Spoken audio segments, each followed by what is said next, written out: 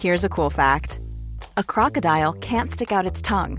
Another cool fact, you can get short-term health insurance for a month or just under a year in some states.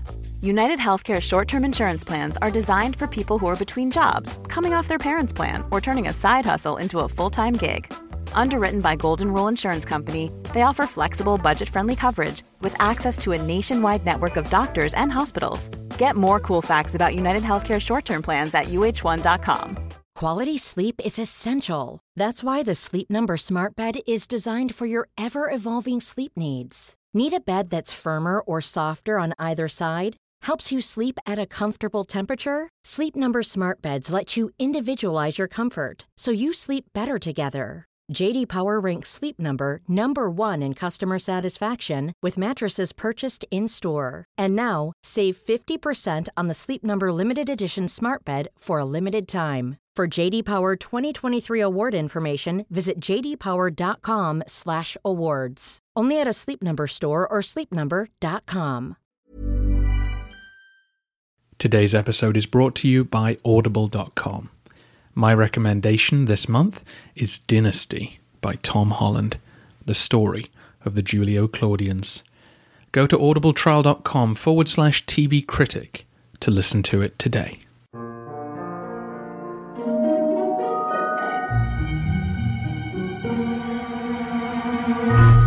Hello everyone, and welcome to the History of Byzantium, episode 92, Questions 3. For the third century in a row, here is an episode devoted entirely to answering your questions.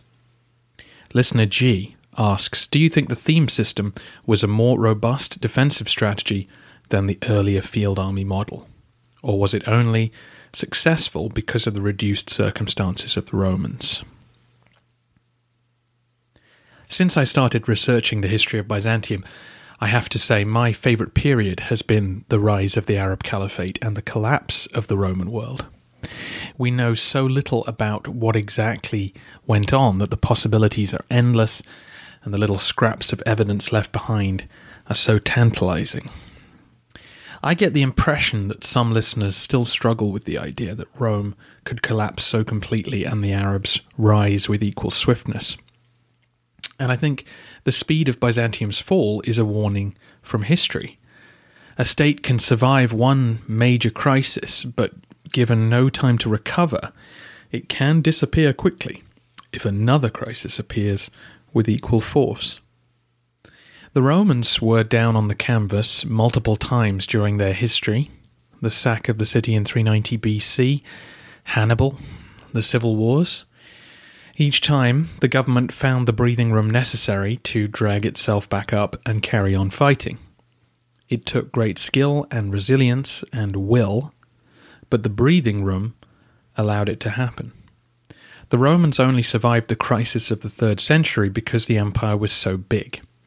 2/3 of its territory could be in utter chaos, but as long as one segment remained calm, the troops and administrators of that area could restore order to the others. By 600 AD, Byzantium was a smaller place. The breathing space was more limited. The empire was severely weakened by plague and war. The Arabs attacked at the perfect moment and quite unexpectedly proved to be unstoppable.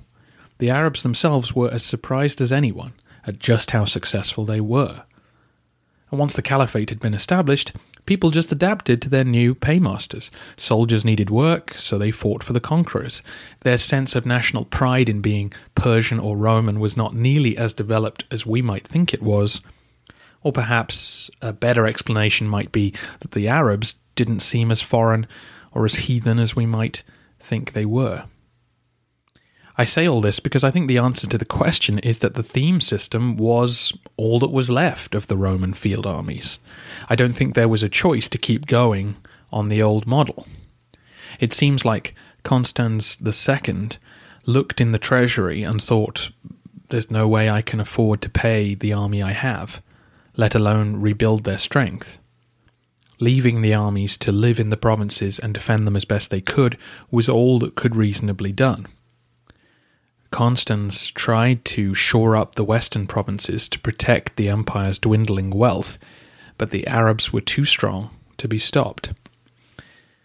And I think we have to concede that the theme armies did their job in part because the Arabs didn't have the political will to conquer Constantinople.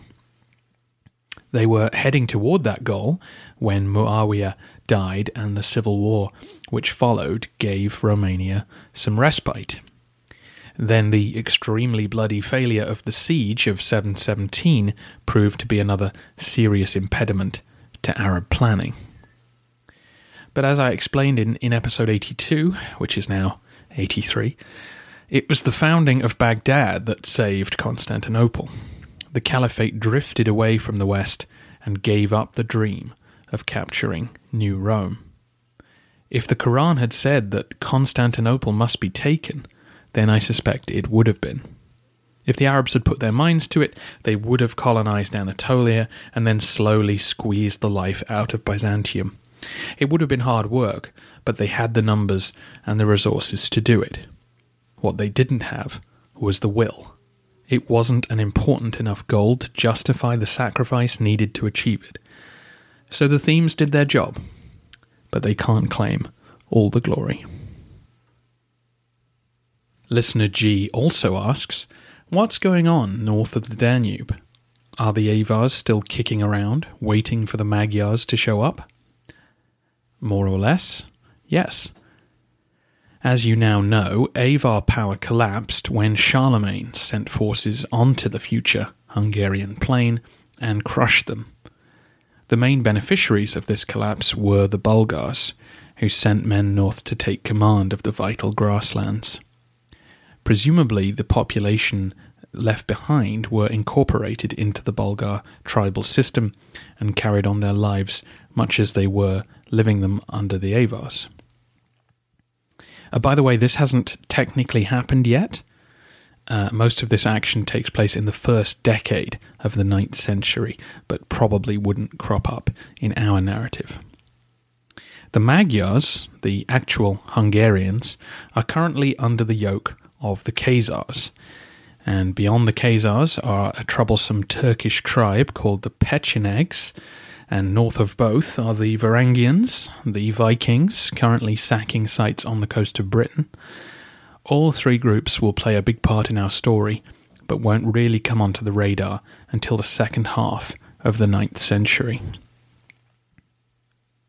Listener AR asks if paganism still has a toehold in rural areas and whether the Bulgars and Khazars are pagan, Christian or Muslim at this point.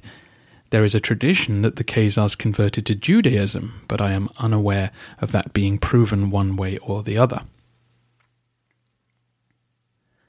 It's very hard to determine what non-literate populations believed.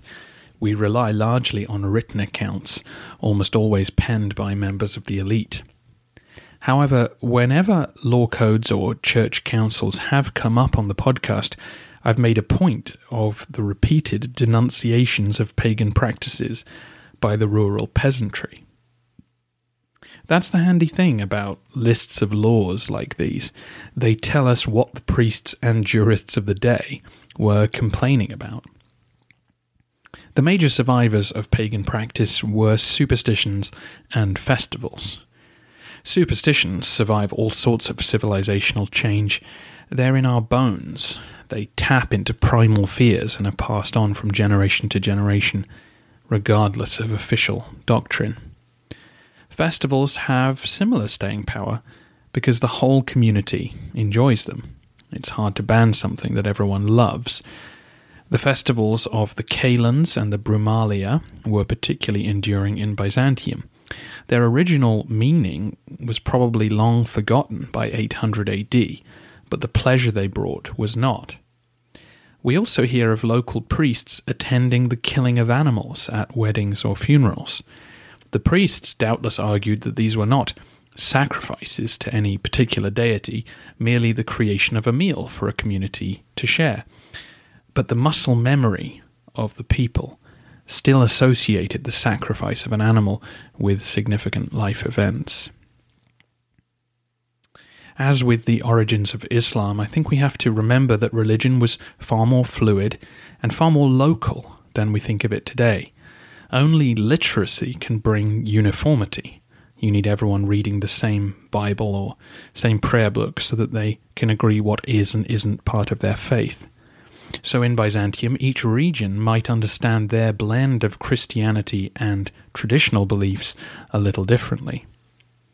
Historian Michael Angold explicitly says that for most people living in the country, church was there largely for big life events, like the pagan religion of old. Only the pious actually attended every Sunday, though in the passage where he said that, he didn't elaborate on how he could possibly know that was true for all. But one of the aims of the Byzantine Stories series is to examine the accounts of everyday life and learn how ordinary Romans actually behaved. And we got a glimpse of this with John Chrysostom's congregation, but there will be plenty more to come. As for the Bulgars and Khazars, we know even less. Both groups had come out of the Gokturk Empire that had dominated the steppes in the 6th century. The Turks seem to have favoured the cult of Tengri, the sky god, a deity who invested his heavenly mandate in the Kagan, or Khan. But steppe tribes were always agglomerations of people, so each empire may have had dozens of different pagan belief systems coexisting in their caravans. Certainly within the Bulgar lands, Christian Romans and pagan Slavs carried on their religious practices, as far as we know.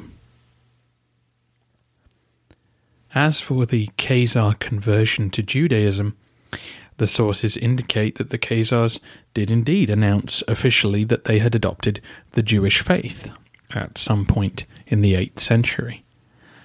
Quite why, or whether it really took hold, we don't know. All I will pass on is what is relevant to this podcast, and that's a comment by historian Mark Whitto, who speculates why this choice would have been made.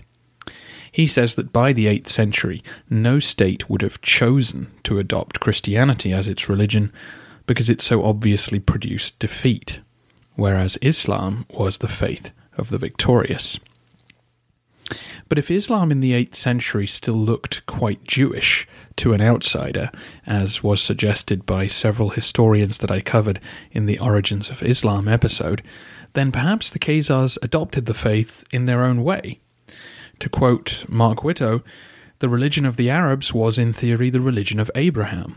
It would not be surprising if the Khazars had adopted that religion, but unlike the Arabs, followed it to its logical conclusion by becoming Jews. Don't take that as fact, though. It's merely another suggestion that religions are far more flexible and organic than our textbooks may have led us to believe. Listener SK asks whether there was any group of Christians advocating religious tolerance, and indeed pointing out that Rome was more powerful as a state when it adopted a tolerant attitude toward belief. I can't speak for the Christians of Anatolia or individual priests, but in terms of the senior hierarchy who left books and writings and sermons behind, I would say the short answer is no. And the long answer is, I don't know if Rome was more tolerant in its past. I mean, why were Roman Christians so intolerant? They believed that they had a monopoly on truth, that Jesus had brought a truth that would please God, and God blessed the Romans for enforcing that truth. If the Romans sat back and allowed blasphemy to spread, surely God would be angry with them. What kind of person allows a liar to walk around spreading lies when he knows the truth? The Romans of the pagan empire sort of felt the same way, didn't they? It's just that their truth was that the Roman way of life was best.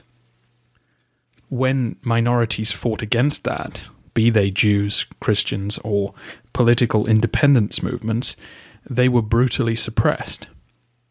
Julius Caesar slaughtered thousands of Gauls and seems to have slept fine at night, presumably because he was confident that they would be better off under Roman rule, just as Charlemagne lined up Saxon prisoners and forced them to convert or die.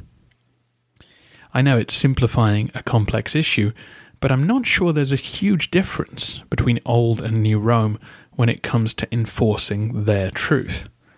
Roman polytheism accepted other cults into its temples, but if you didn't sacrifice to the Caesars, then you were not tolerated. Each time we've discussed an ecumenical council, there's been a huge amount of politics involved alongside the theology. Byzantine emperors and patriarchs were trying to create a truth that everyone could agree to. In a way, they were more tolerant than the pagans of old because they less often slaughtered their enemies for disagreeing. May not be the answer you were looking for, but maybe it's food for thought. Several listeners had questions about daily life, including music, art, sport, fashion, food, and drink. I will kick music into the long grass for now and have a look at that in more detail later. Not exactly my area of expertise. I covered food and fashion a little when we looked around a typical farm a few episodes ago, and as you know, details of peasant life are limited. A distinction between the poor and wealthy when it comes to dress seems to have been the wearing of trousers. For everyday life, it seems trousers were now a common and popular item, whereas for the elites of Constantinople, flowing robes and an occasional toga would mark out your status. But I'm sure the rich wore trousers as well. They certainly seem to when riding horses into battle and that kind of thing. As mentioned previously, most villages would have a tailor who would create and repair garments, while in bigger cities merchants brought fabrics to shops to be worked up into saleable items. Clothes were generally made from wool, linen, and leather, while the rich still lusted after silk. Cotton was slowly making its way through the caliphate toward Europe, but would not become a common source of clothing for some time. Listener CWF asked about what the Romans did about the foulness of milk and water. In the case of milk, they either drank it soon after milking or turned it into butter and cheese. In the case of water, they boiled it and perhaps filtered it a little, depending on local techniques. I will have a look into alcohol beyond basic wine and beer, but I'm not aware at this stage of any laws about contracts made while drunk, as apparently existed in Anglo-Saxon culture. He also asked about the races. Yes, they were still popular in Constantinople, the only city capable of staging them regularly. I don't know enough about life in Thessalonica to say how long they continued there. It certainly seems that the races took place less often at the capital, which makes sense given the collapse of the city's population during the 7th century. The status of the blues and greens had gone with it. In their heyday, they were made up of unemployed thugs and rich dilettantes. But since the abolition of the bread dole and the loss of the eastern provinces, neither group really lived on the streets anymore. The circus factions were now subsidized by the state to provide entertainment and acclamations at official events. Of course, this access to palace life meant that in a reduced way, the Demes could still play a part in imperial politics. It was they who helped blind Vardan the Armenian during one of the 7 emperor coups. But they were no longer the rabble-rousers they'd once been. In terms of other sports, certainly the emperors continued to enjoy hunting, whereas for the ordinary Roman, dice, checkers and backgammon were all played regularly, but in slightly different forms than today. Gaming boards have been found scratched into roof tiles and into courtyards. Chess was known, but mainly amongst the elite. Tic-tac-toe, or noughts and crosses, was very popular, and apparently the most common variant was one you might know as Nine Men's Morris. I've put a picture and a link to the rules at thehistoryofbyzantium.com and on social media. Listener J and Listener Imp asked more about the practice of blinding. As I've covered on the podcast already, blinding was a solution to a problem. How can I get rid of an emperor or a usurper, but avoid the whole "thou shalt not kill" thing? Blinding fit nicely with societal norms and Christian doctrine. Nowhere did it say that the emperor must not have any physical blemishes, but it was just common sense that God wouldn't want a deformed or mutilated person on the throne. What God did want was for you to repent and ask forgiveness for your sins. So blinding an enemy was also an act of mercy, allowing them time to save their soul. Blinding and other disfigurements were then written into the Ecloïe, the law code introduced by Leo III. Strangely, a couple of historical sources suggest blinding was done by forcing the victim to stare into some acidic water or a heated mirror or something equally implausible.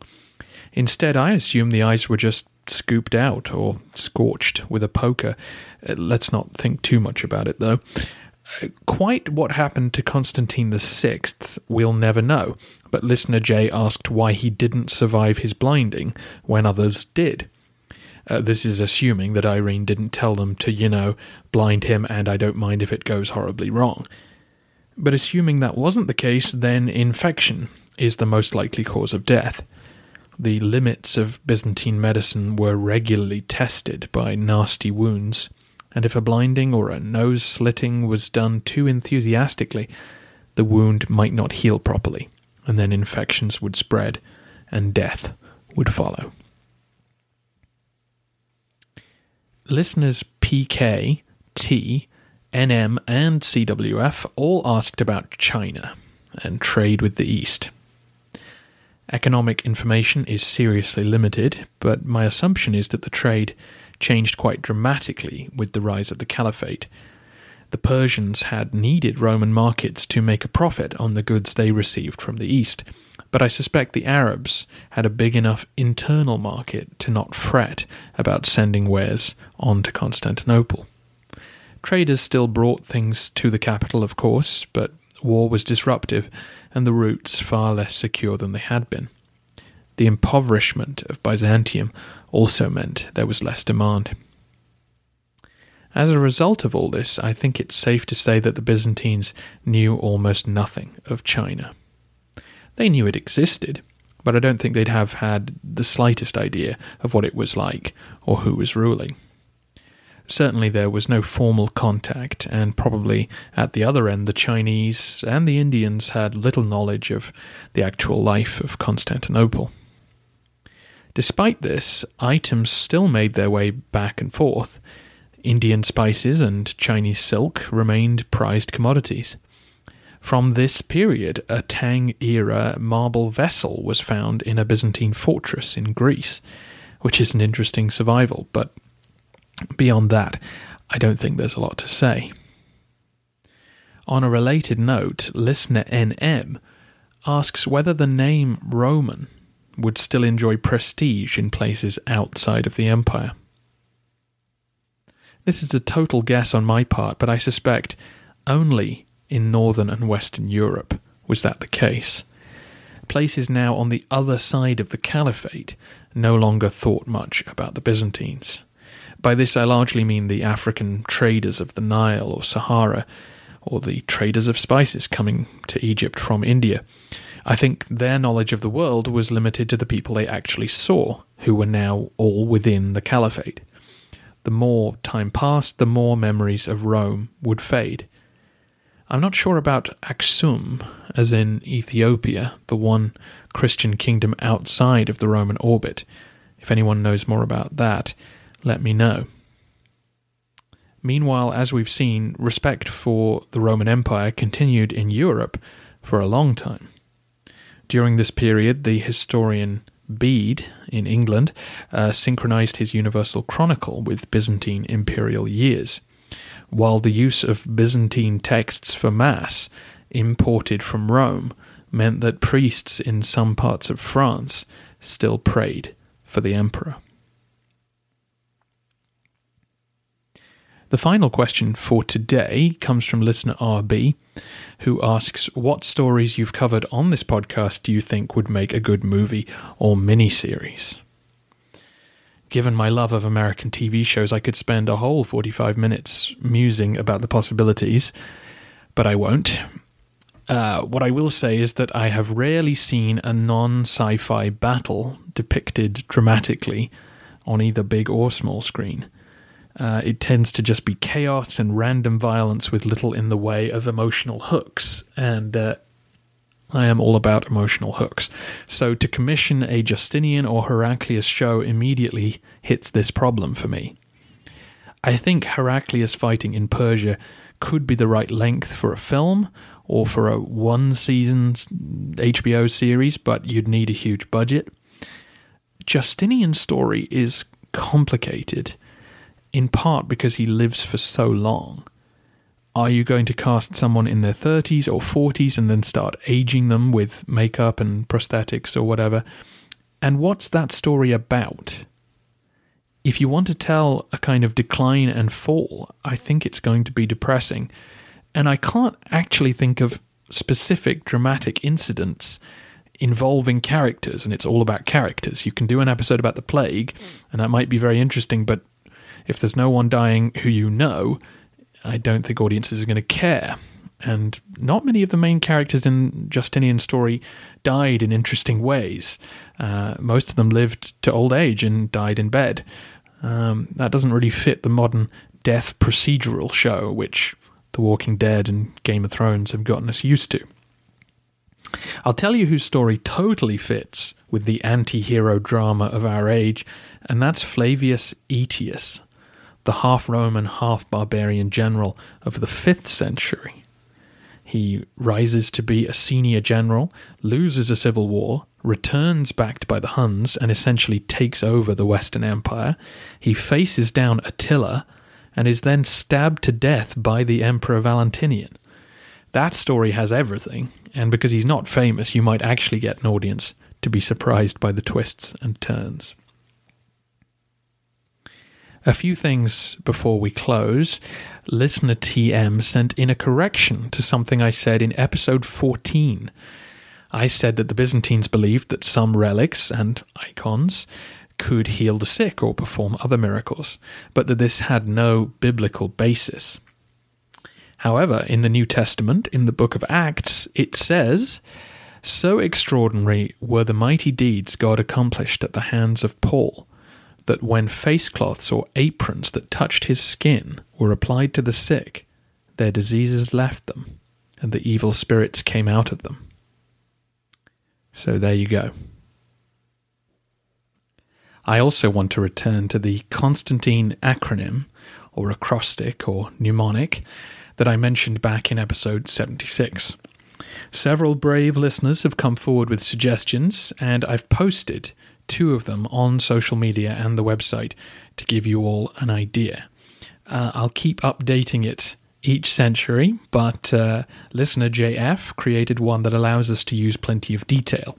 So Constantine the Great was first. He built the imperial city. Constantine II died young. His 3-year reign gave pity. Constantine IV reigned long. His son's nose was slit. Constantine V broke idols and gave the Bulgars, well, you get the idea. While listener SM went for short and memorable. So, Christianized the Roman state. Oldest of 3 heirs of the great. Never made it past month 4. Stopped the Arabs at the door. Theophanes called him dung. Assassinated by his mum. Excellent. Thank you so much to those who've taken part. I think we're well on the way to something special. That's it for this episode, and almost for our end of the century tour.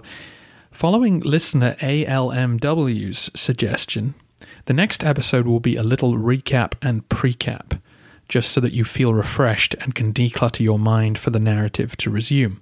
It won't be a long reiteration of details, don't worry.